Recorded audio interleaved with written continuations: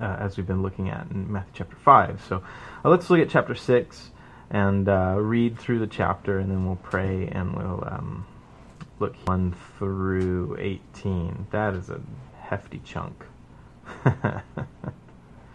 there. So, but anyhow. All right. Matthew 6, verse 1. Take heed that you do not do your charitable deeds before men to be seen by them. Otherwise, you have no reward from your Father in heaven.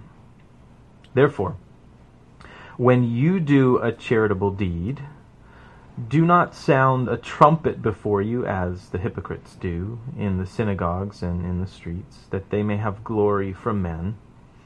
Assuredly, I say to you, they have their reward. But when you do a charitable deed, don't let your left hand know what your right hand is doing, that your charitable deed may be in secret. And your Father who sees in secret will himself reward you openly. And when you pray, you shall not be like the hypocrites, for they love to pray standing in the synagogues and on the corners of the streets, that they may be seen by men.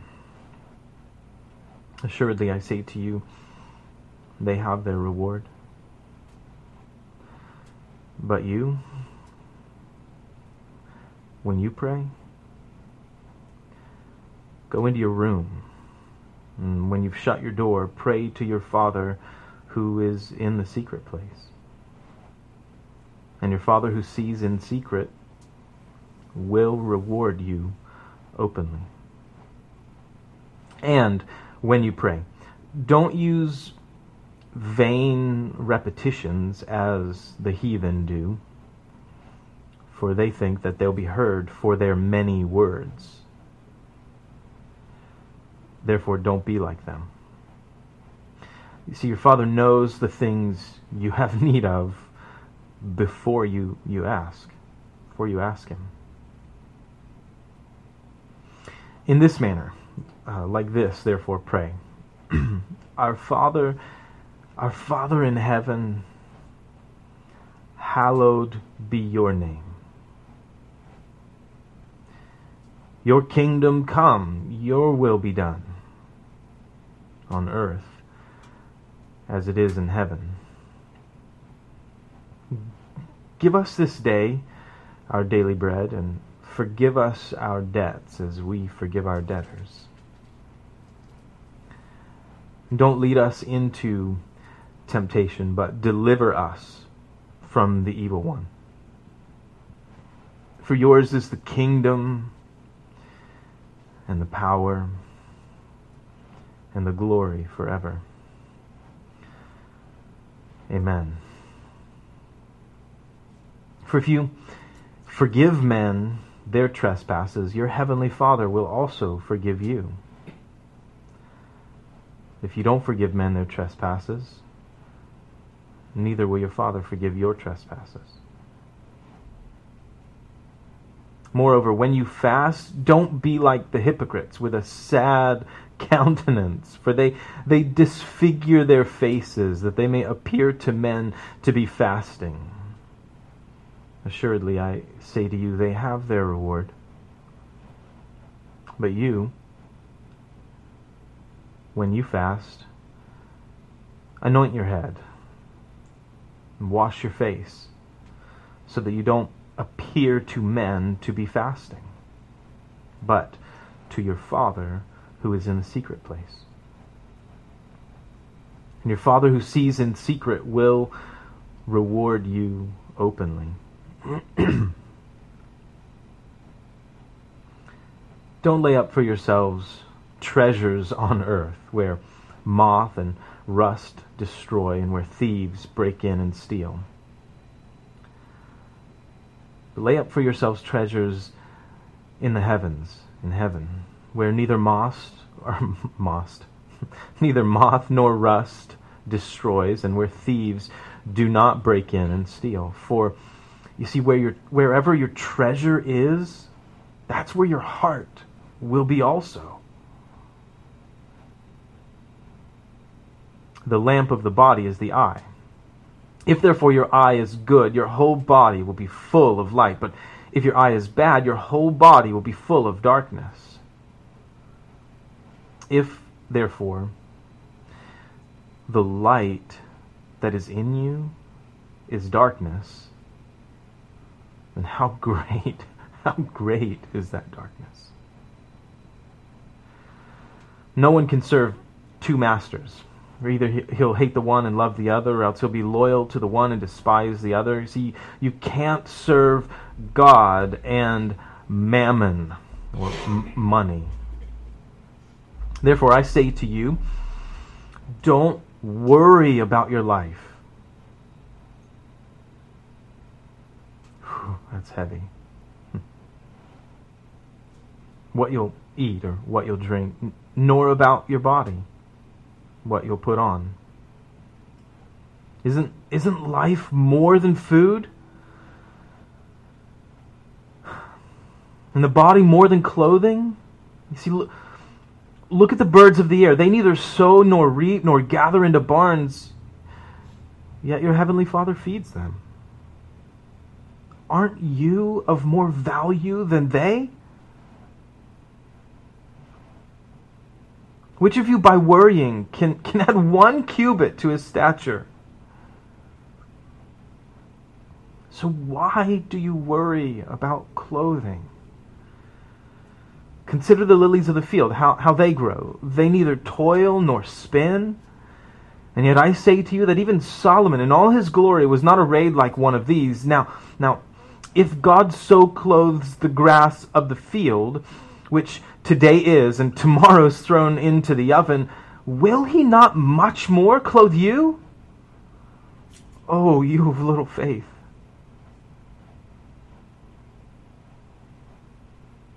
Therefore, don't worry, saying, what shall we eat, or what shall we drink, or what shall we wear? For after all these things the Gentiles seek. Your heavenly Father knows. He knows that you need all these things. Seek first the kingdom of God and His righteousness. And all of those things, all of these things shall be added to you. Therefore, don't worry about tomorrow. For tomorrow will worry about its own things. Sufficient for the day is its own trouble. Indeed.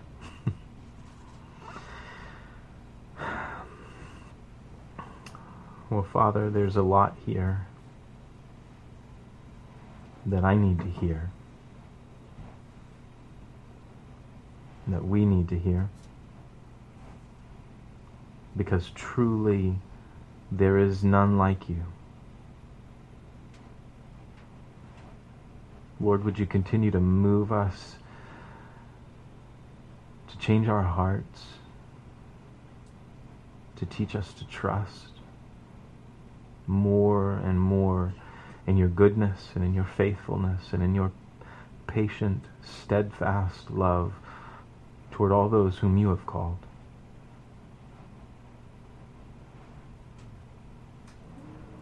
Lord, would you be our help, I pray, in Jesus' name. Amen. Amen. Amen. Amen. So,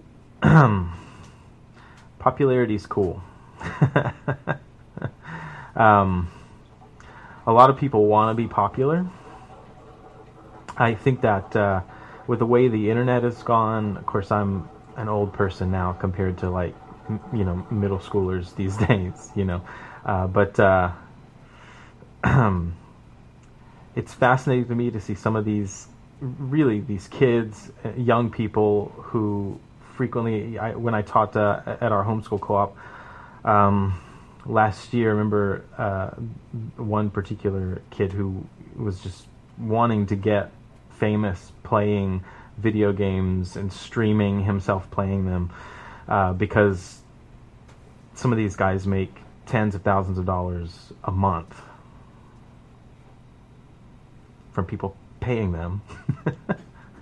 and I mean, it's so in a very basic sense, it's like this, like with things like social media. And now there's it's almost become a title. It's a thing you can be, to be an quote unquote influencer, right? And essentially it just means that in social media platforms, whatever they are, whether they're streaming platforms or picture platforms like Instagram or short video ones like TikTok or Snapchat, certainly possibly Facebook. I think some of the others are a little more conducive to this, but and then you have like Twitch streaming for video game streaming and other things. Mixer is another streaming service. Anyway, so basically the way it works is you get people to follow you on those platforms and they watch you.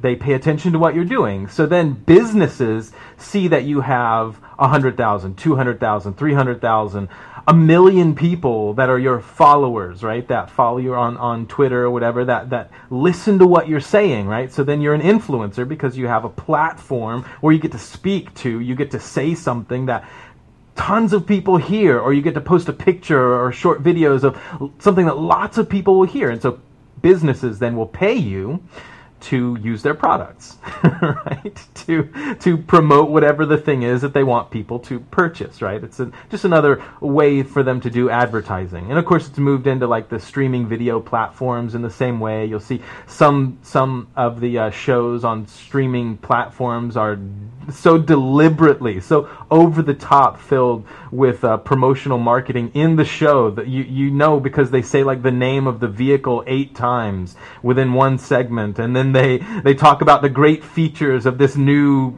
version of this car or whatever. You know, I've seen it several times in different things, right?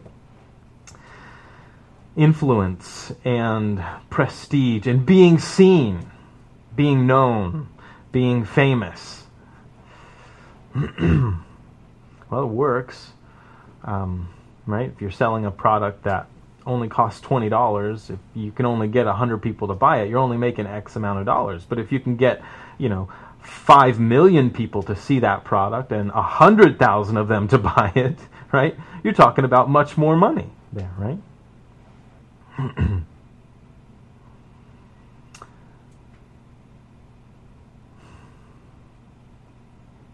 As we get to Matthew chapter 6 here, one of the things I keep thinking about as we're going through the text is how Jesus begins the sermon there in Matthew 5 by saying, blessed are the poor in spirit.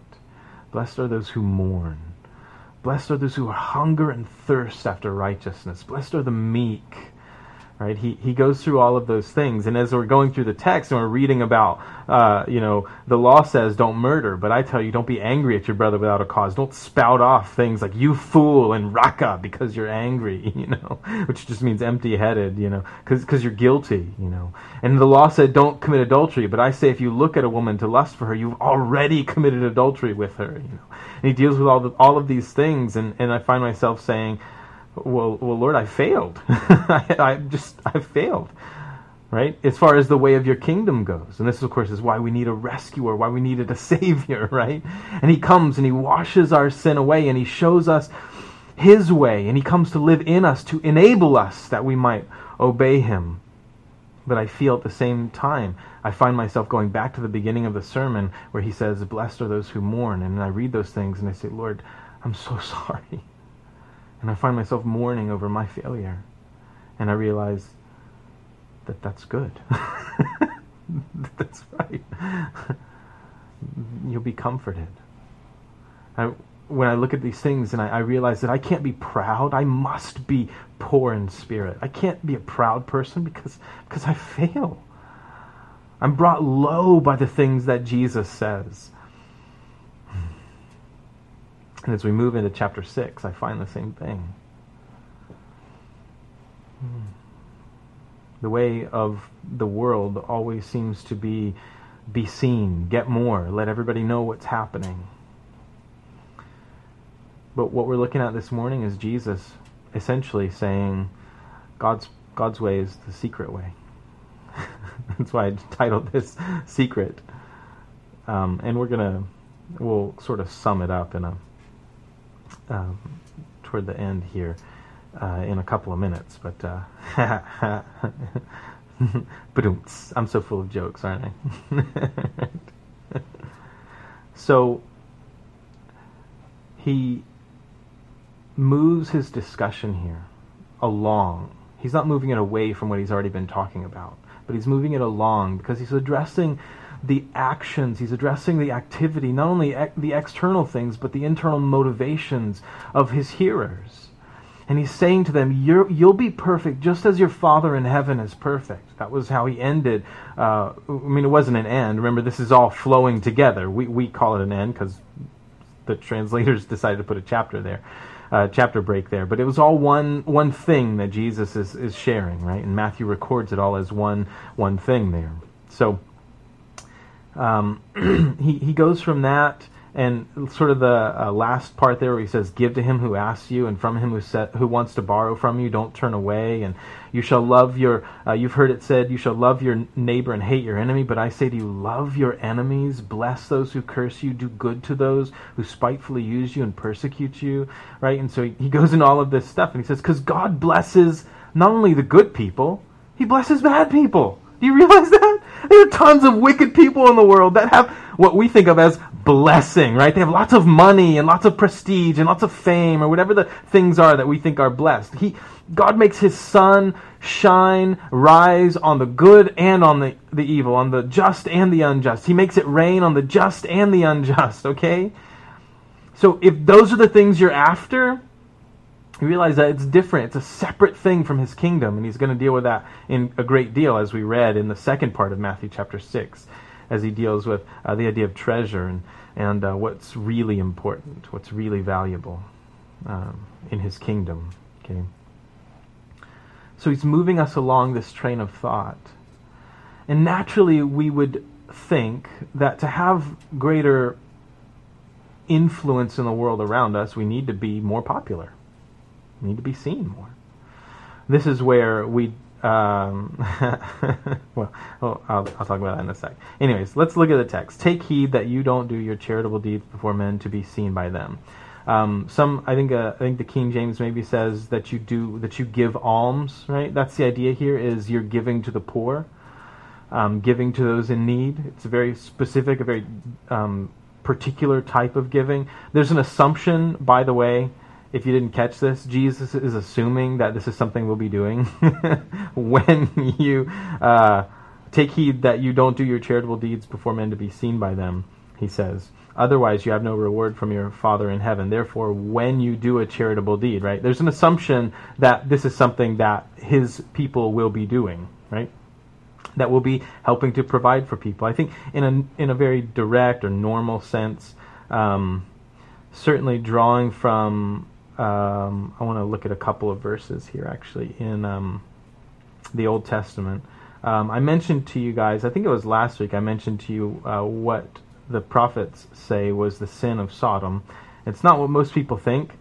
Most of us are like, Sodom was destroyed because of those wicked people, talking about sexual morality and how the men of the city came to Lot's door and they wanted to essentially rape or take advantage of the male angels who had come as visitors, right? The messengers that were sent there. And so we're like, Sodom was destroyed because of sexual sin and all of that stuff. And listen, Lot's family was not, Lot sat in the gate of the city, which is a typical way of saying that he may have been a leader or a judge in the city. That was where most judgment took place, was in the gates of the city. His daughters, they're thinking, we're not going to have any family line left over, so let's get dad drunk and have sex with him so that we can have children. This is the mentality of his daughters. This is what they're thinking. His sons-in-law didn't they didn't want to go with him. I mean, it was sad. The whole thing is a sad scene. Anyways, Ezekiel says this, though. Good old Zeke. If you ever read the book of Ezekiel, you'll know that Ezekiel was a weird prophet.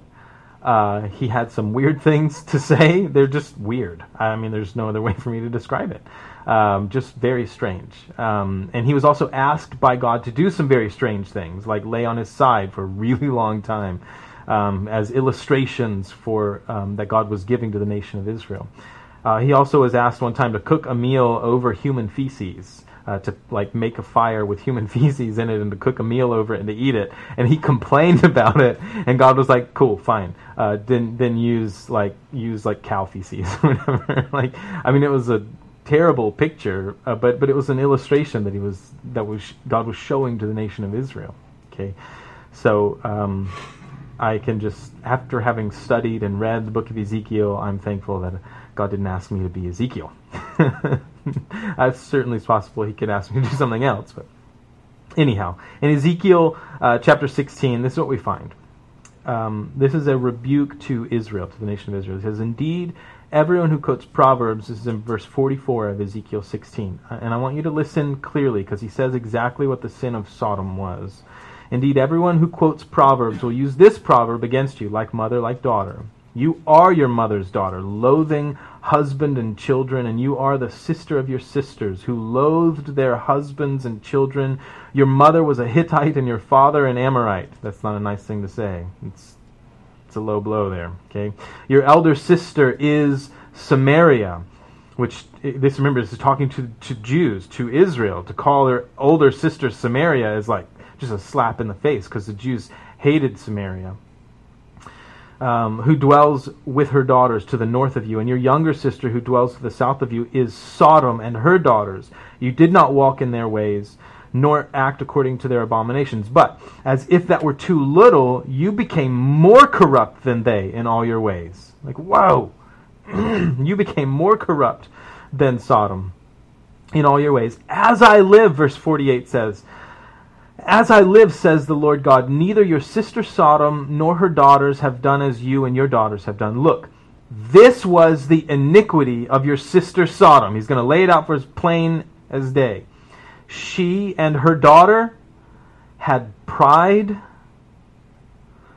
fullness of food, and abundance of idleness. Neither did she strengthen the hand of the poor and needy. And they were haughty, proud, and they committed abomination before me. Therefore I took them away as I saw fit." That is humbling. "She and her daughter had pride, fullness of food, and abundance of wasted time." Idleness. "And she didn't strengthen the hand of the poor and the needy." And God said, "I dealt with her. I took her away." Interesting to me. Certainly there's an assumption in what Jesus is telling us that we will be people who are generous, people who share, who give to the poor. Now, I want to look at a couple of things, maybe reasons why we can make that, we can think that. They are in the law of Moses. Couple of things like this from Deuteronomy 15. "If there's any poor," 15 verse 7, "if there is among you a poor man of your brethren within any of the gates in your land which the Lord your God is giving you, you shall not harden your heart nor shut your hand from your poor brother." In verse 9 of Deuteronomy 15, he says, "Beware lest there be any wicked thought in your heart, saying, the 7th year, the year of release is at hand, and your eye be evil against your poor brother, and you give him nothing, and he cry out to the Lord against you, and it becomes sin among you." Deuteronomy 15 verse 11 says, "For the poor will never cease from the land. Therefore I command you, saying, you shall open your hand wide to your brother, to your poor and your needy in your land." Over and over and over again, there are these instructions in the law of Moses. Back in Leviticus 25, if one of your brethren becomes poor and falls into poverty among you, you shall help him, like a stranger or a sojourner, that he may live with you. And if one of your brethren who dwells, Leviticus 25:39, if one of your brethren who dwells by you becomes poor and sells himself to you, you shall not compel him to serve as a slave. All of these instructions in the law of Moses remind us that God expected individuals within the nation of Israel to share, to help, to take care of each other. Now, and of course then we read the Ezekiel 16 deal about the sin of Sodom, about them having like an abundance of food and pride and abundance of idleness. And they didn't strengthen the hand of the poor and needy. They were proud and they committed abomination, and God then took them away as he saw fit. It's what happened to Sodom and her sister children, Sodom and the neighboring cities there. It wasn't only Sodom, it wasn't only Gomorrah. There were a couple of smaller areas right around there that were also destroyed in that judgment there. Certainly it's an expectation, a common one, a normal one, that God has of us. So Jesus says in chapter 6, verse 1 of Matthew, "Take heed that you do not do your charitable deeds before men to be seen by them. Otherwise you have no reward from your Father in heaven." What he addresses here is not just giving to the poor. What he addresses is how we do that, the motivation with which we do that. There are lots of ways in which, and it's a hard thing to really, I think, to wrestle with. There are a lot of ways that we use the idea of short-term missions as sort of vacationing or as a way to exploit other poor people in order to make ourselves feel better or look better. We do it a lot of times for ourselves.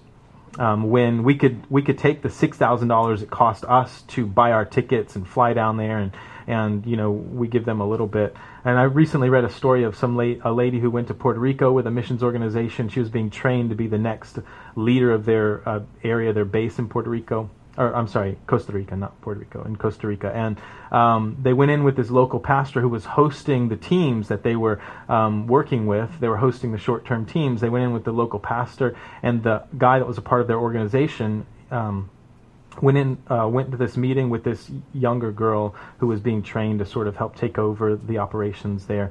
And essentially the pastor said, "This is how much, we need, or how much it'll cost, for us to house and take care of all the people or whatever." And the guy who was part of the missions organization negotiated it down and knocked off like thousands of dollars and whatever. And they said, the lady afterwards said, "But we had the extra, we had all this other money."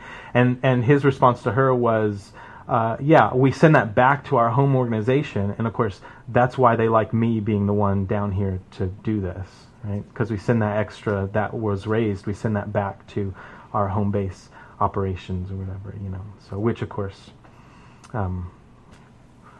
goes to pay whatever needs to be paid back home, I guess. But anyways, if we take that $6,000 or $7,000, if we're able to have local connections with people, and then magnify that to, even if it's not that much, if it's $5,000 for a 10-day trip. Please don't think that I don't think there can be any benefit to short-term trips. I'm afraid that it can be very little. That's my fear. Is that it's a lot of excess and a lot of waste that could maybe be used more effectively in a little different ways. And maybe for some of us, we need to really consider long-term missions work rather than vacation missions. Which fit nicely into our American society, and then we feel great about ourselves because we went and we did stuff with these poor people. We gave them some clothes and we did whatever, and we even posted some pictures on Instagram to show how poor they are and how good we are for being there. I sound super cynical because I am really, frankly, at this point. I just wonder if, we could take that $5,000. We have 5 people on a mission trip. They each paid $5,000, $25,000. How far could that go in a third world country with a different economy than the U.S. economy?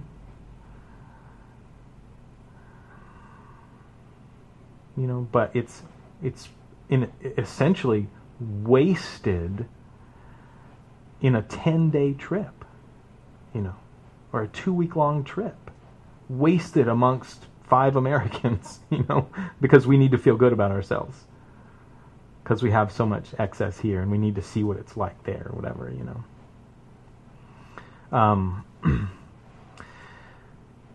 It's hard because I hear Jesus saying this, take heed that you don't do your charitable deeds before men to be seen by them. And then I wonder how we, we Instagram our Bible study time or whatever,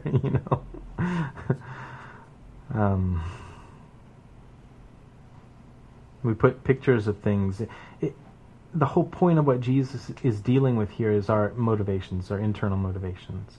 And I know that sometimes people say, well, we should still do trip things like that because they're good for our people, they're good for us.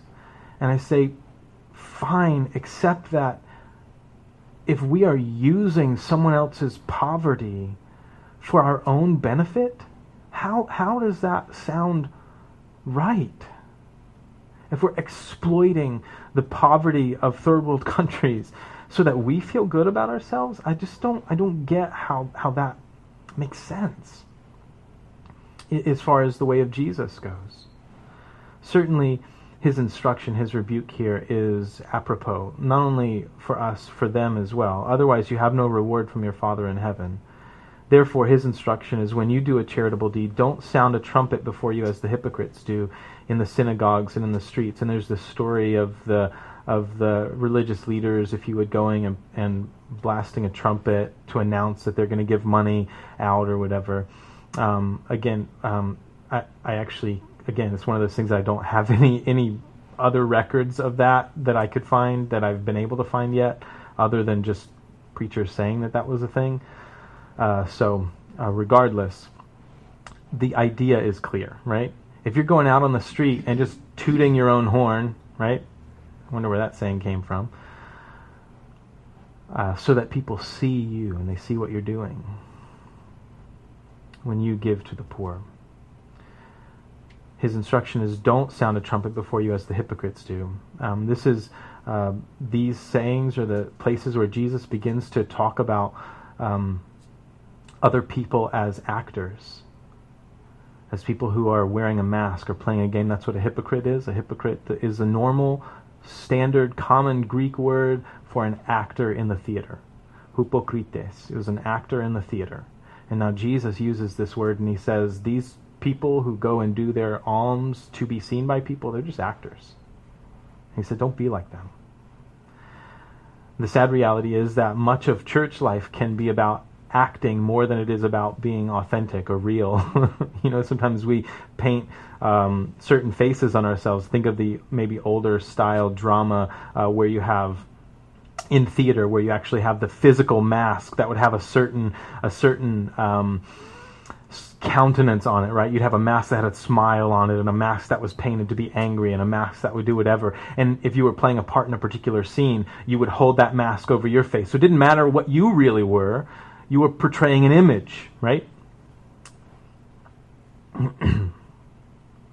Otherwise, you have no reward from your Father in heaven. Therefore, when you do a charitable deed, don't sound a trumpet before you as the hypocrites do in the synagogues and in the streets, that they may have glory from men. Assuredly, I say to you, they have their reward. And for me, I think about this he's going to continue, but when you do a charitable deed, here's his instruction. Not only a negative thing, don't do this, but here's the positive, if you would. When you do a charitable deed, don't let your left hand know what your right hand is doing. I like that. Be sneaky. Right? Don't even let your one hand know what your other hand is doing. And the idea is, I think the idea is obvious, right? It's one of the ways that Jesus seems to be using hyperbole, the same way that he said, if you look at one with lust, you've committed adultery. So if your eye causes you to sin, pluck it out. If your hand causes you to sin, cut it off, right? Like, it's a hyperbolic use of very illustrative words, illustrative language to show us how to deal with something, right? So he's giving us this very, very picturesque language. And he's doing the same thing here. when you do a charitable deed, don't let your left hand know what your right hand is doing. I thought about this as it relates to churches, as it relates to personal Christian ministry, the way that we talk about things. I was talking to a friend recently about how sometimes people involved in the modern, some of the modern missions culture with missions organizations, sometimes they will contact random churches and they will want to come and share what they're doing. And in the same email that you get, I've gotten tons of these, they'll say, well, we're not trying to raise money, we're not trying to do anything, whatever. And I'm like, well, then I don't even know you. Like, why are you contacting me? Why do you want us to know what you're doing if you don't expect people to support you or to give you something? Like, I'm confused by it frequently. And of course, I can't judge their motivations. Only the Lord really knows. I can't judge everyone's heart. What I can do is look at my own and say, Lord, how am I doing things? And with what attitude, with what motivation am I doing things? This is why, we don't have a board up. I mean, obviously we're in a temporary building, but we don't have a board up that says who we've given money to as far as like missions things and how much or any of that stuff. It's all open information if anybody wants to know, right? I have to look at that and I have to ask myself the question, why would I do that? Am I doing it so that people who come in will see what we're doing and be like, oh man, this is really great. These people are great people. Is that my motivation? Is it to market myself or to market the church to draw more people or whatever? Because Jesus said, when you give, don't even let your left hand know what your right hand is doing. And so I'm praying about and thinking that through and saying, Lord, how does that work itself out in our community of faith? How does that work itself out? And for me personally, and then for us as a family of believers,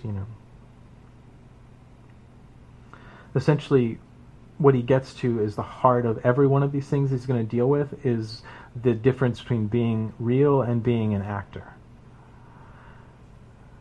Right? And that's why he call every single one of these three things we're going to look at, he deals with the idea of being hypocrites, actors. Because in all of these areas, lots of people like to play games. In the church, people like to play games and wear masks and be actors. We love to act. We love to pretend like we're something we're not. We love to. Because we want better reputations. We want more people to follow us.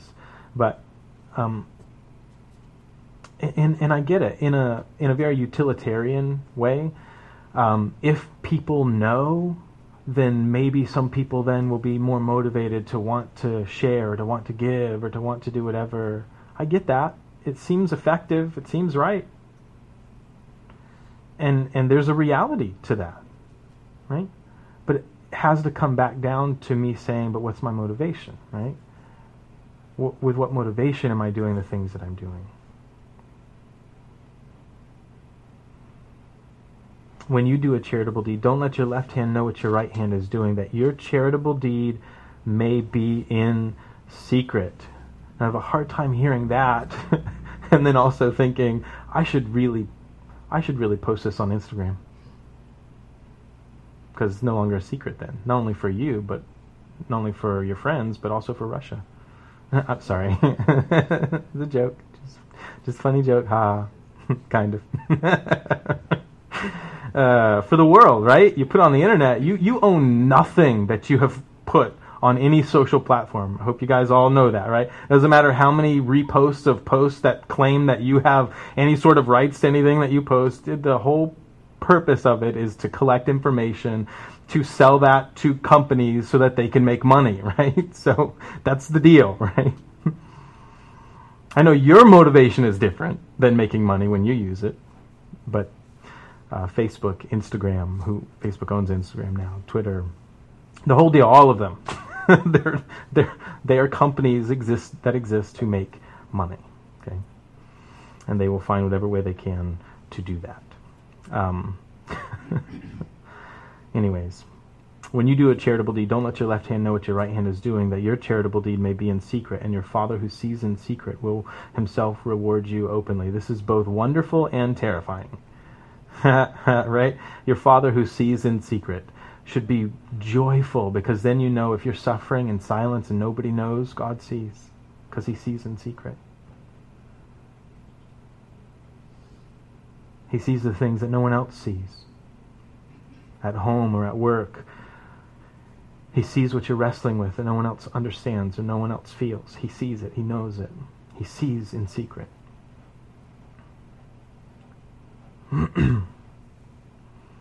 And he will answer. He will reward. He himself will reward you openly. He will answer. He will respond to that openly. There are some translations that don't include openly on the end of this, but I don't think that really matters, frankly. He will reward you. He responds is the idea. He sees what no one else sees, and he responds to you. So the question is, who are you at? Whose attention are you trying to get with what you're doing? Whom are you serving? That your charitable deed may be in secret, and your Father who sees in secret will himself reward you openly. So it's joyous because God sees the secret things. It's also terrifying because God sees the secret things, right? The areas, the places in your heart or in your life where you and I harbor sin, or where we have given ourselves to something we know is wrong or inappropriate, he sees. The wonderful news is that he calls us to confess and to know that he forgives. We confess to him. Well, moving on. Oh, goodness, look what time it is. Let's move on quickly. When you pray, you shall not be like the hypocrites. Look at that. He's talking about the actors again, the pretenders. When you pray, don't be like the hypocrites. So when you give alms, when you give to the poor, don't be a hypocrite. Don't be like the actors who go and make a big show of it just to get people's attention. Give in secret because your Father sees in secret and he will reward you. Right? So now, when it comes to praying, don't be like the hypocrites about that either. For they love to pray standing in the synagogues. I think it's interesting that he mentions like the places of Jewish worship in the synagogues. Like that's the normal place where you might pray, right? But listen to the thing. They love to pray standing in the synagogues and on the corners of the streets, that they may be seen by men. Assuredly, I say to you, they have their reward. This, again, the idea is acting a certain way, putting on a certain front, being an actor in order to please or show off to other people, to show off to others, that they may be seen by men. Assuredly, I say to you, they have their reward. Sometimes people will pat you on the back because you pray really great or something, or because you give to the poor, because you did a missionary thing and whatever. Sometimes people will pat you on the back, and if that's what you wanted, great, you got it, there's your reward.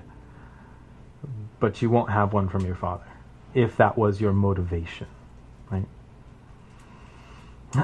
If that's why you were doing it. Assuredly, I say to you, they have their reward. Verse 6 says, but you, when you pray, here's his instructions for how we ought to pray. When you pray, go into your room. Well, that's quaint, right? I mean, room. We have rooms. And when you shut the door, okay, so go in the room, shut the door, right? Your room, by the way, seems to be possessive, right? Your room, it's your place. Shut the door. Shut your door and pray to your Father who's in the secret place, and your Father who sees in secret will reward you openly. Again, don't be like actors when you pray. Don't let your motivation be trying to be seen by people and trying to impress them or whatever. But go to your room, shut your door, and pray when nobody knows. In secret. Because someone does know. That's the point. Your Father sees in secret. He sees the secret things. He sees what no one else sees. And by the way, this is one of the wonderful things about prayer, is that I don't have to travel to another country to be there and to do work there. I get to pray. Because the same God who is with me here, who hears me, is also there. He's always everywhere. And I can ask him to work. I can ask him to be wherever it is that my heart is concerned. I can ask him to be serving and working and ministering and doing whatever it is there. I can talk to my Father in secret, even if nobody knows and nobody hears.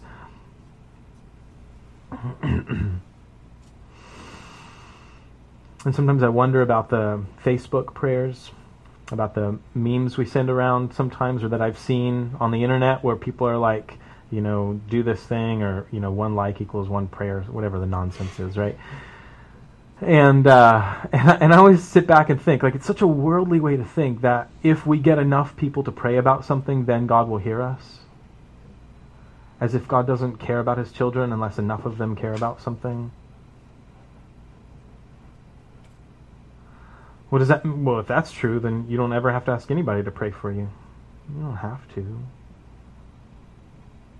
But I found it comforting to know that my friends care about me, and that they do think about me, and they lift me up to the Lord in prayer. That's helpful for me and my relationships with them. But God does not have like a meter. He's not like the United Way, right, of the Big Ben, where he has like this like meter, and like once you get enough prayers, then it's tipped. The scale is tipped. We made it, guys. God's going to do whatever we asked him to. Which, by the way, is the whole point, because it plays back into the reality that what we're really saying is, God is not God. I want to be God. I want to control him. If I get enough prayers to tip the meter, I can control God.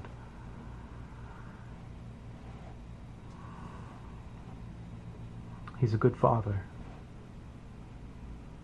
No, he doesn't always do what you want. I don't do everything my kids want. Sometimes they get real mad about it too. And you know what I've learned? Most of the time, they get, especially when they're little, like Caleb and Abby, Silas understands a lot more now, even when I say no. But when the little ones get really mad, I get that much of their frustration is that they just don't understand. They don't understand what's happening. They don't understand why I'm telling them no. They just don't get it. Their minds just don't wrap around it yet. And then I have to apply that to my own heart, right? To where, like, I ask the Lord something and he's like, mm-mm. But God! Oh, and I whine and cry and scream and fight. And sometimes the reality is that I just don't understand yet. I just don't know. There are things I don't understand yet. I really like to understand, because understanding helps me to be in control. And when I'm in control of things, I feel safe.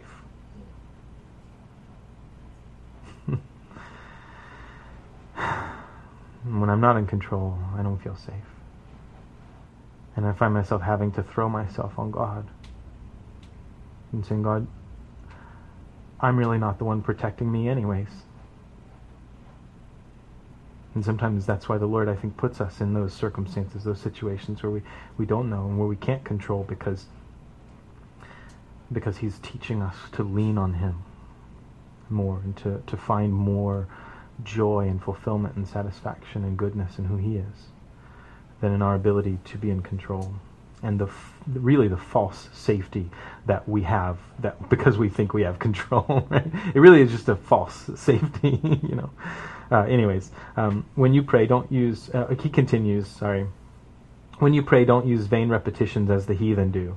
And the heathen here is a word that just means the others, or the other nations, is the idea here. Don't use empty repetitions as the heathen do, for they think they will be heard for their many words. Again, it sort of plays back into this idea of saying, like, if there's a scale that God has, and if we fill it up, then God will do the thing we want him to do, right?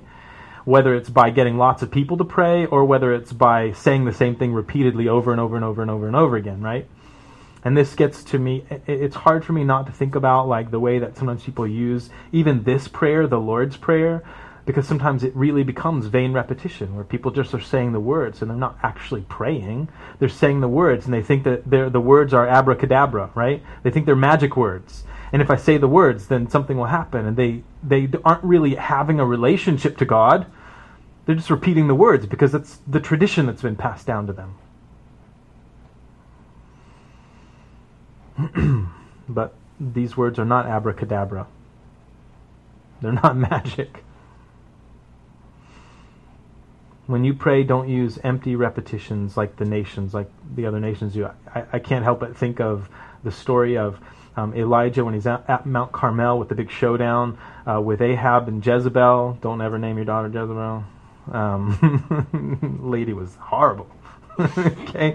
Anyways, so like this whole showdown there with the 850 prophets, false prophets, and they sit there and they cut themselves and they scream and shout and dance around for hours and hours and hours and hours, and so much so that Elijah gets to a point where he's like, maybe he's on the toilet. I mean, essentially he says maybe your God is like away trying to relieve himself or something. Like he's not answering you, you know. And then to prove the character of God, he's like, so fill a bunch of pots with water and dump them on the sacrifice. Because what they were trying to do was call down fire from heaven to light this sacrifice in front of them. And whoever's God answered by fire, that was the true God. Because Elijah was the prophet of the one true God, was trying to get Israel to turn back to God and away from these false prophets and false gods that they had been worshiping. So they said, he will answer by fire, whatever God answers by fire, right? So they do all of this stuff to try and impress their God, and nothing happens. So then Elijah then says to cover the sacrifice with water, cover the altar, cover the whole thing with water. In fact, dig a trench around it and fill it with more water, dump more water and more water on it. And then he just prays this really simple, sweet prayer, and then, of course, fire then comes down from heaven and consumes everything on the altar and licks up all of the water. The text says the whole thing was just amazing, this whole amazing thing. And then Elijah had to hack up the 850 prophets, not like hacking up a loogie or anything, but like he had to cut them to pieces. Again, one of the reasons I'm thankful that I didn't have to be a prophet in years past. But it was this intense scene, right? Anyways, when you pray, don't use vain repetitions as the heathen do, for they think they will be heard for their many words. I've had to deal with that in my own heart, with that reality of thinking if I just prayed about it more, then I would make something happen. There's a place of trust, and a place it doesn't mean that we shouldn't pray continually. Indeed, we're instructed to do that. We're told to keep on asking, keep seeking, keep knocking, right? Those are good things. The Lord teaches us things through all of that. But thinking of it as if I am in some way trying to, tip the scales on something that God is unwilling to do, but He'll do it if I ask Him enough or something. I just think that's a poor way to think about the Lord, about God's character. Anyways, He says in verse 8, therefore don't be like them. They think they'll be heard for their many words. Therefore, don't be like them, for your Father knows the things you have need of before you ask Him. In this manner, therefore, pray. Here's a way that you can pray. This is how you can pray. The thing that we could break this down. I've been in sermon series that were like 1 week on each line of this. We're not going to do that. The thing that I want to impress on you as we go through it, you've heard this before, the thing that I want to impress on you is how brief this is. It's short. Sometimes we think that we're not spiritual because we don't spend hours and hours and hours weeping on our knees like some religious people find themselves doing. It's fascinating to me that we don't get that kind of illustration from the Scriptures. And we guilt ourselves into things that I'm not sure that really are appropriate for us as children of God. In this manner, therefore, pray. Our Father in heaven, as it's been said, begins with this assumption that we're praying for more than just us. Our Father in the heavens. Hallowed be your name. The idea of something being hallowed is it being holy or it being separate, it being not common, right? Hallowed be your name. Your kingdom come. Come is the verb there, come. Your kingdom come is in the present tense. In the Greek, present tense means something that is happening and continuing to happen. Your kingdom come. Your will be done. On earth as it is in heaven.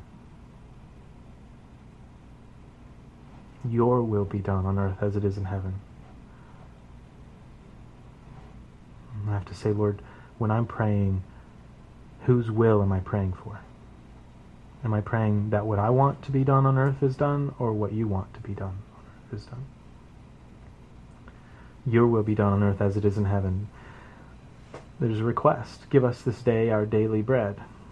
As I've mentioned several times, I think this is amazing in a lot of ways, because Jesus setting this as our example is, and he's going to get to it later on in the chapter, is him saying, don't worry about tomorrow. Give us today what we need today. Usually my prayers are more like, Lord, give me today what I need for the next 10 years. That'd be super great. Of course, I'm a horrible human being, so if God gave me today what I needed for the next 10 years, it would all be gone in like 3 weeks. God knows that about me. It's one of the reasons why he's never let me win the lottery. He knows I would just, it would just all be gone. It would destroy me. The Lord knows. So he teaches us, give us this day our daily bread. And I find myself saying, am I willing to trust God daily and not worry about how things are going to work out tomorrow? And you and I may say, well, that's a short-sighted, terrible way to live. Jesus gives us, he leads us that direction in the very end of the chapter here. One thing I've learned over the years teaching and being in fellowship with other Christians is that we don't know how long we have anyways, so today might be your last day. But anyways, forgive us our debts as we forgive our debtors. Forgive our sin, our trespasses, as we forgive those who sin against us, is sometimes rendered.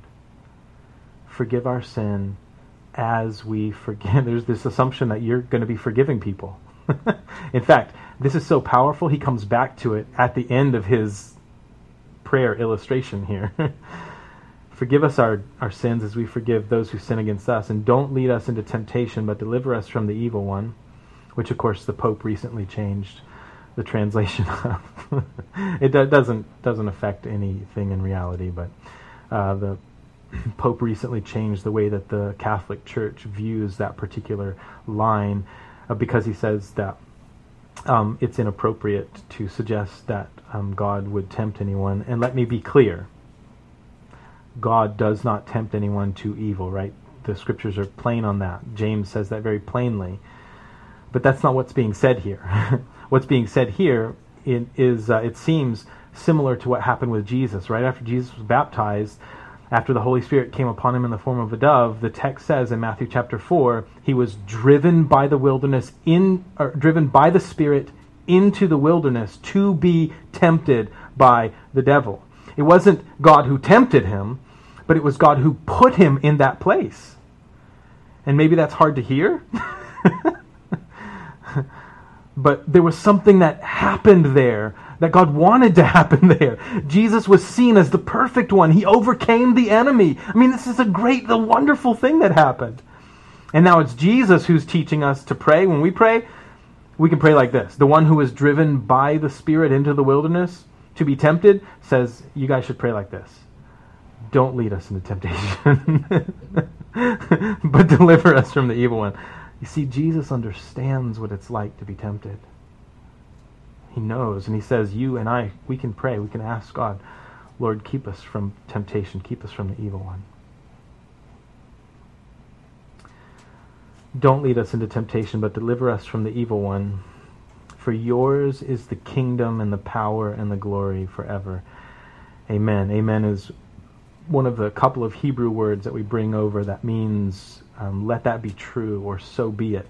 We bring it directly into English, and you may hear it pronounced like Amen or Amen. But it's one of a couple of Hebrew words that we bring over, like hallelujah. Most of us didn't grow up hearing or knowing what hallelujah means.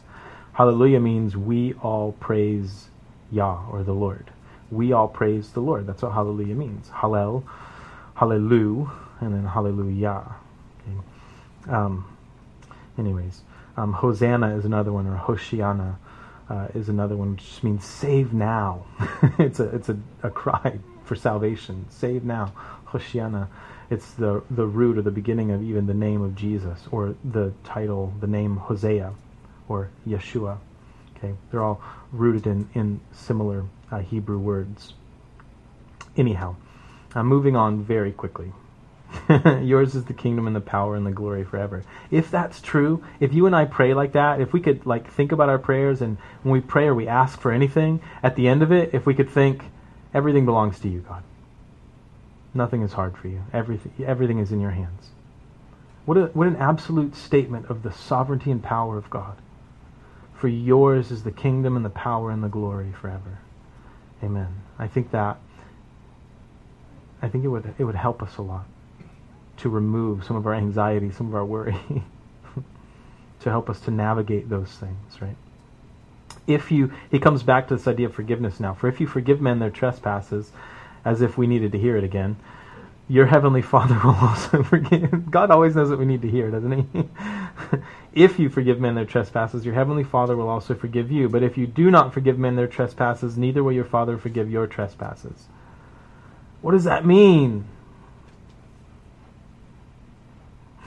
It means what it says. Do you mean that if I don't forgive people, then I'm not saved? Right? Because that's usually where people take the line of thinking.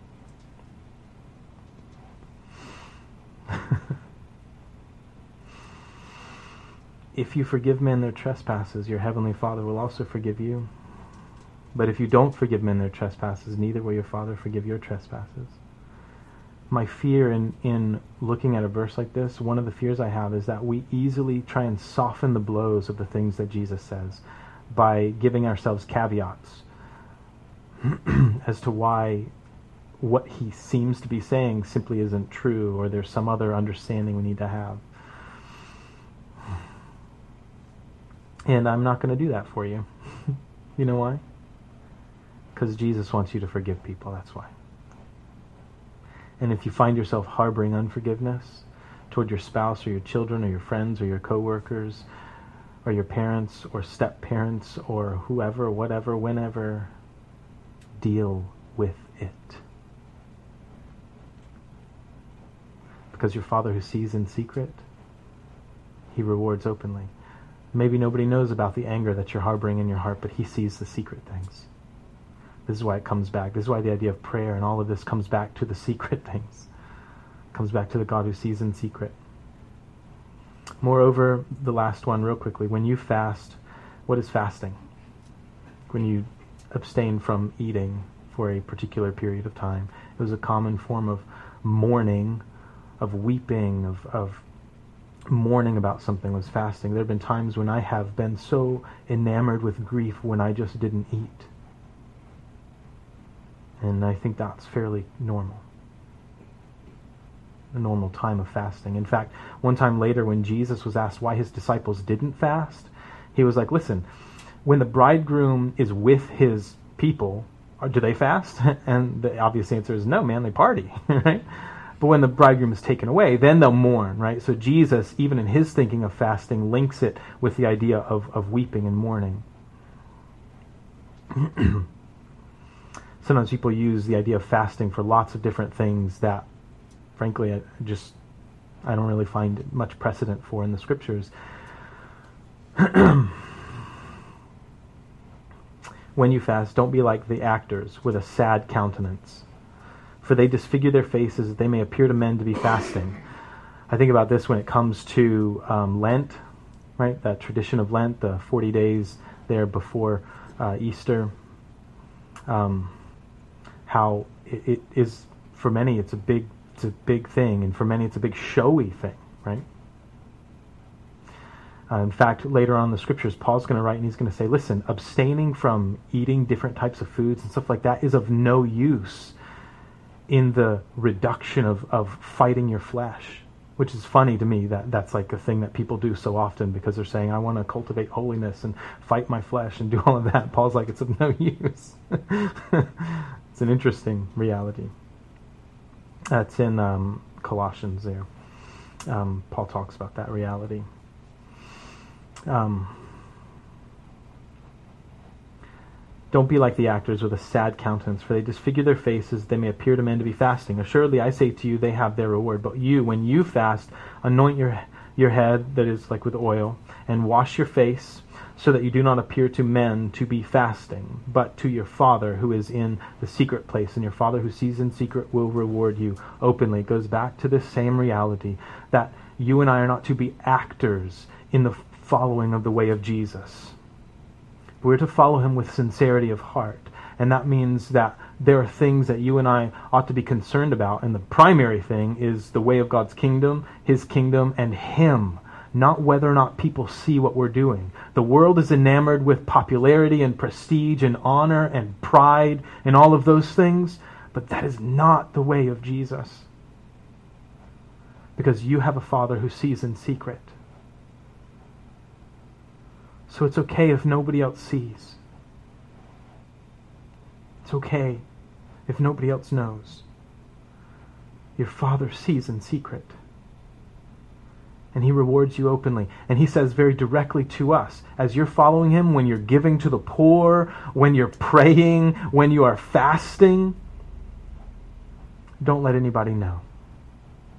Go to the secret place. When you pray, go to your room, close the door, and pray to your Father who sees in secret. And this is where social media fights against us in the way of Jesus. Social media is all about letting people see or hear what your thoughts are. And that's why it's so terrible. Because our thoughts are so horrible most of the time. The thoughts of people are so ridiculous. And we've given everyone a platform to share their thoughts. Solomon has a lot of wisdom to talk, wisdom about speaking, when to speak and when not to speak. Okay? So anyways, all of that to say this. Jesus, when he came to earth, again, Philippians talks about this to a great deal in Philippians chapter 2. This is our summary here. When Jesus came to earth the first time, presenting himself as the King of Israel, he came to a little tiny nation that was overrun by the world leader at the time. In a little tiny village called Bethlehem. Nobody even cared when the governor of the area, when Herod had all of the children under 2 years old killed in that village. Nobody even cared. Nobody else outside of the scriptures really even records the thing happening. Because it didn't matter. It was such a podunky little nothing place.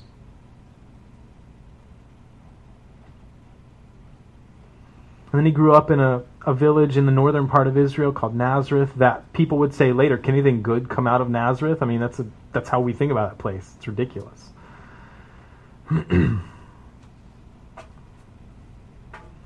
The God of the universe came to earth in a human body.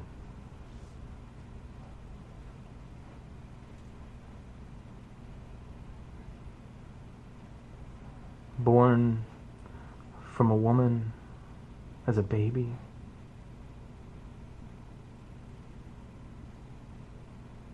If we were thinking about how we wanted to present the kingdom of God so that people would believe him and trust and how they would come to know God, that's probably not the way we'd plan it.